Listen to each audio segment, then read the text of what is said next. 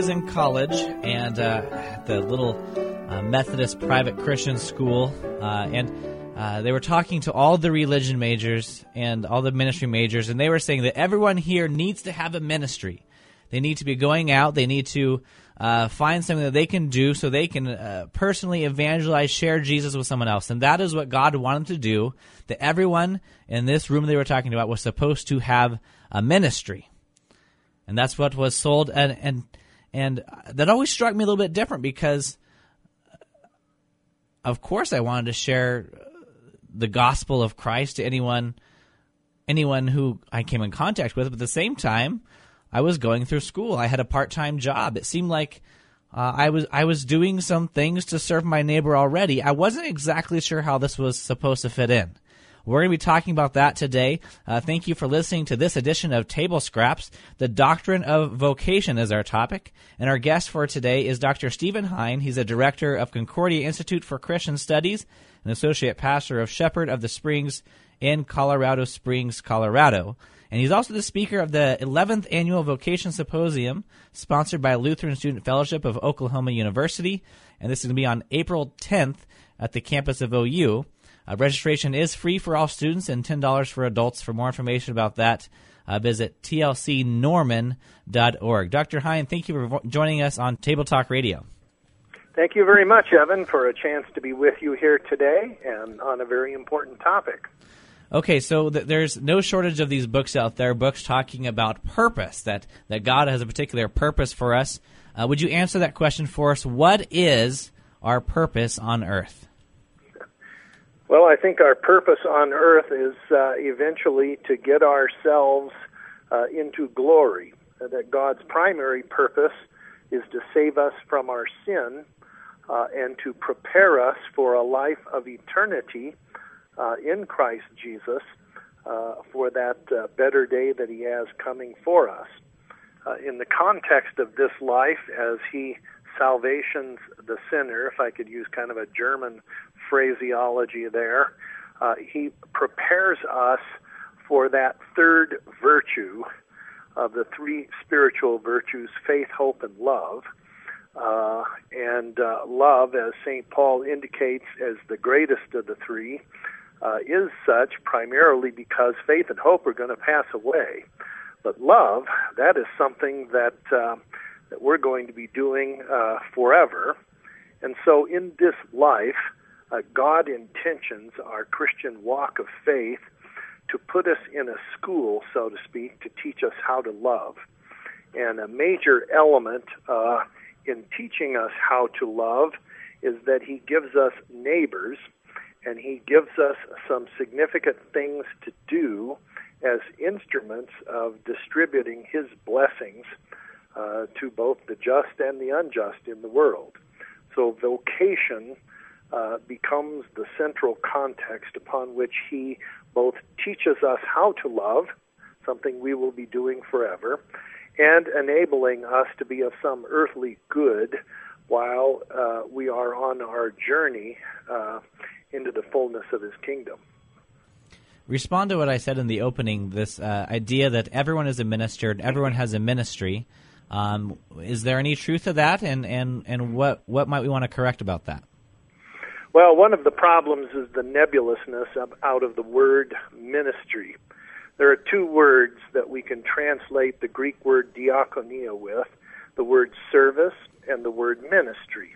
Actually, both words are synonyms of one another, but when we have translated the Scriptures and usually talked about the special service through which Christ carries out his vocation of saving sinners, we have usually used the word ministry to relate to that. So ministry is not a word that specifically refers to anything that Christians do because they love Jesus, but specifically relates to those who have been called to the responsibility of exercising offices through which Christ himself continues to carry out his vocation of saving sinners, bestowing his saving gifts, and creating children for the kingdom of God. Those offices are not every office or every vocation that a Christian might be involved with. but specifically relate into those offices that Paul enumerates there in Ephesians 4. And notice the words of Paul very seriously here, and take to heart when he says, and God gave some to be prophets, not everybody, some to be apostles, some to be evangelists, and then some to be pastors, teachers. Pastor, teacher, bishop, elder, all of those being synonymous terms for an office that the Lord has raised up in the life of the church that does have responsibility for proclaiming and teaching the gospel and administering the sacraments. Now, to be sure, Christians certainly may have opportunities to witness to their faith in the context of the vocations that God gives to them, but they are just that. They are opportunities. They are opportunities, meaning that we have freedom here, particularly, though, freedom only when we have carried out the other responsibilities of the real vocational callings that God has given to us. In the instance that you happen to mention, one of the major vocations that you sense that you have been called to is being a student and being a good steward of God's gifts for that heavy responsibility. And there is where you have responsibilities, not opportunities. Expand on that. You're going to be speaking at an OU in April. How is it that a student has a vocation? In other words, what is the student's vocation? I think a student's vocation is to prepare themselves to obtain, as it were, the gifts, talents, to invest those so that they might be multiplied within one's life. Think of the parable of the talents, okay? Talents are to be invested, and they are invested in such a way that you actually increase them. Now, there are lots of walks of life upon which we might do that, but being a student, particularly, it seems to me, is truly a vocation. It is something that you engage out of faith in Christ. It is something that you engage, the ultimate purpose of which is to expand your usefulness and service to your neighbor. It is not for the purpose of aggrandizing your own life, making lots more money for yourself so that you can indulge in greater amounts of entertainment and consumption, which is often, of course, what many students think it is, or building up great debts that you can pay off later. But really it is for Christians, it is a vocation, it is a calling, and its ultimate purpose is to make an investment in developing your own gifts and talents for the ultimate service of your neighbor in the world. One phrase that's often attached to this talk and this discussion about vocation is that of Mass of God. Where did that phrase come about, and what is being referred to when we talk about Mass of God? Oh, that's a term that was very popular with Luther. He used the Latin phraseology, the Larva Dei, the mask of God. We think of God's penchant when God wants to do something in this world, of using common, ordinary, mundane, worldly things to accomplish his purposes. And he does this not only in his order of salvation. Think of how he uses the common, ordinary, mundane means of things like water and bread and wine. These particularly serve as instruments that, on the one hand, hide his glory and splendor so that we can behold his presence, and yet through which he carries out his saving work. Well, as is true in redemption, so also is true in the preservation of his creation. That is to say that he is willing to use common, ordinary, mundane people like you and I to distribute his blessings that meet all of our needs for our temporal life and existence here in this world: food, shelter, clothing, friends, housing, all of these sorts of things. And these are blessings that ultimately come from God, but he disguises himself in each one of us, using us as his instruments to distribute those blessings when, where, and as he chooses, where we live, work, and play.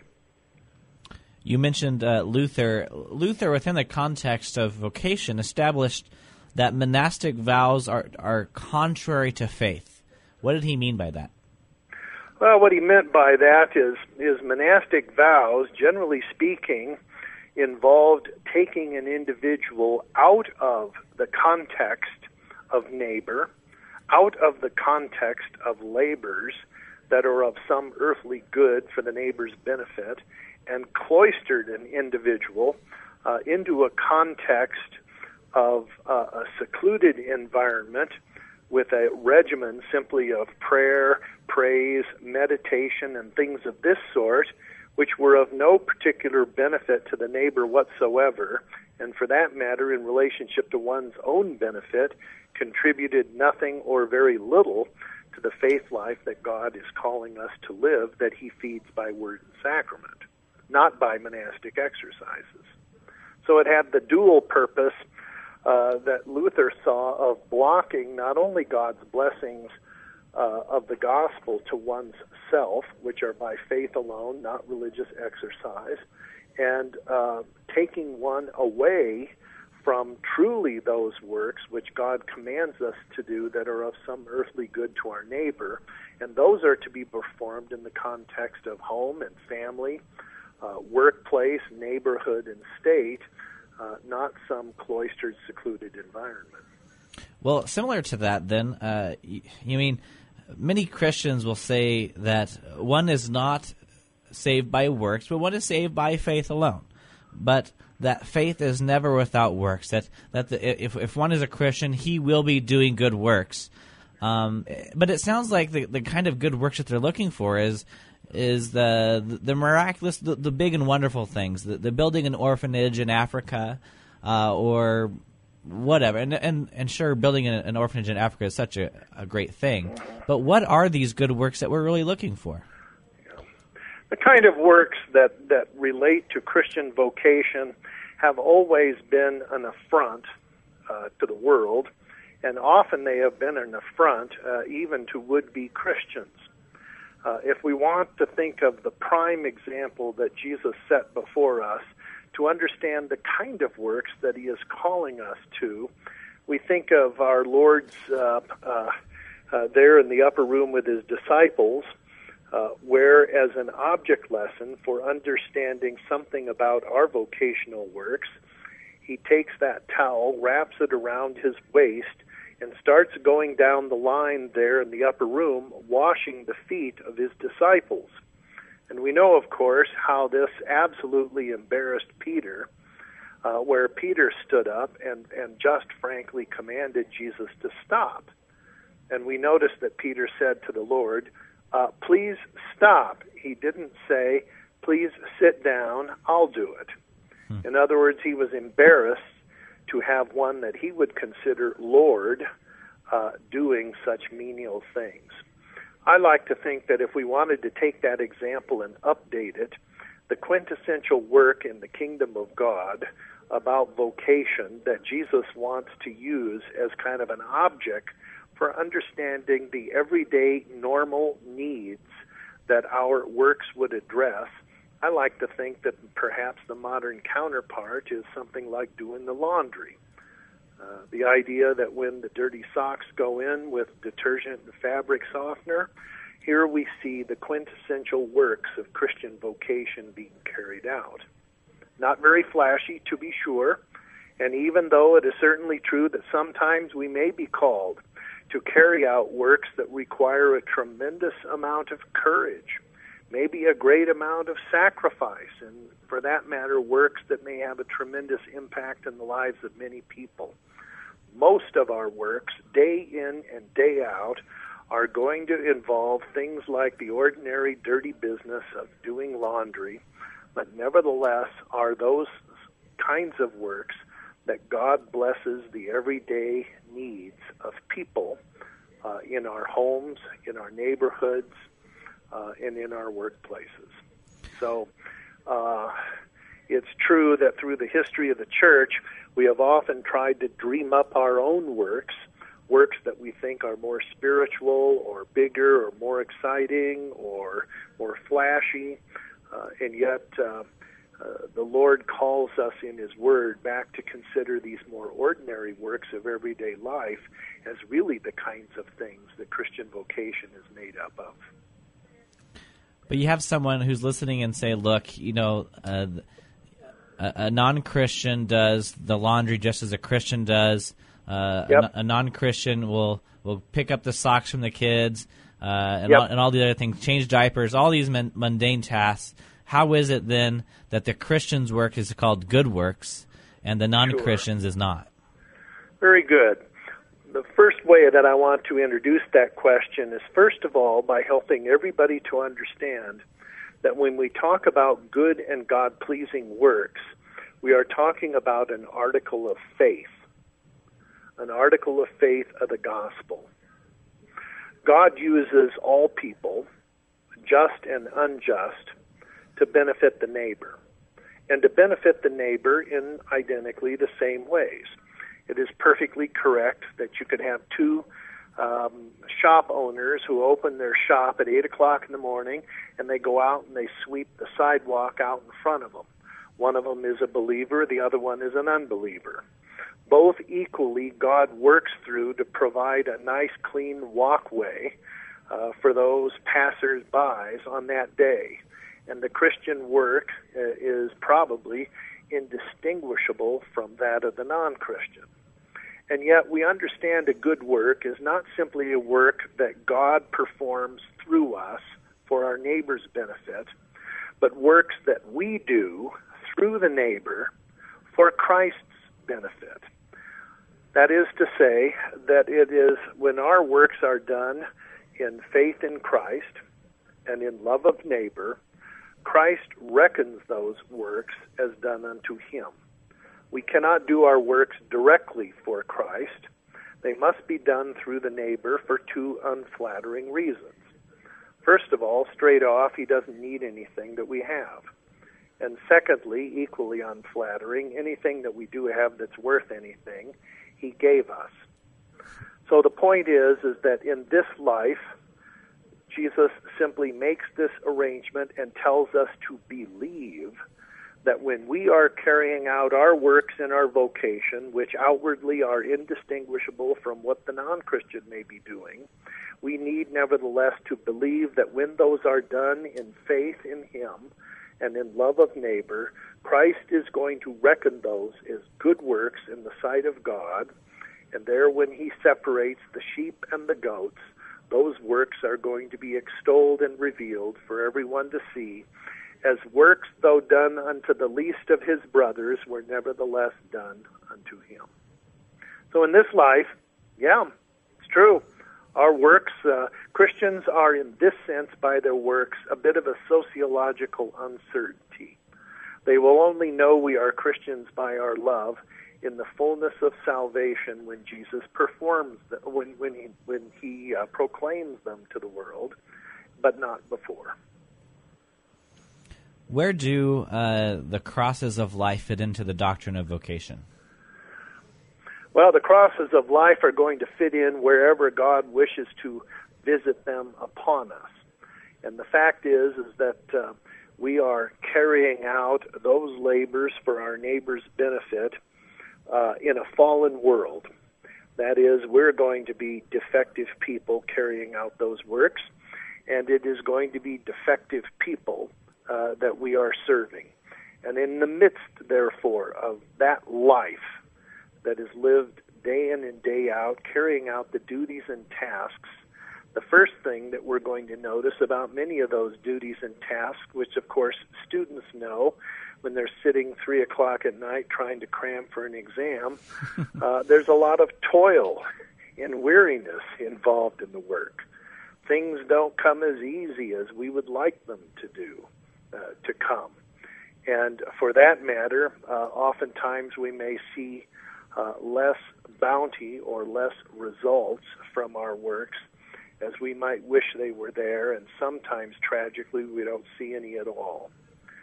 These things, of course, are very perplexing, and there may be those around us, for that matter, who don't appreciate what we are doing, who bring great burdens down upon us as we seek to be faithful in the things that God has called us to do. And all of these things, together with possibly health problems, not enough resources to pay for the things that need to be done or need to be procured, all of these things can bring us trials, tribulations, those things which we can well call the crosses of everyday life. And lastly, Dr. Hein, what do we do when there's an apparent contradiction of vocations, or at least a conflict, that here you are in your vocation as Christian and a vocation as citizen, and they seem to have a conflict, or your vocation as husband and your vocation as employee seem to be at odds? What's a Christian supposed to do in situations like that? I think the Christian is supposed to pray for the wisdom of Solomon.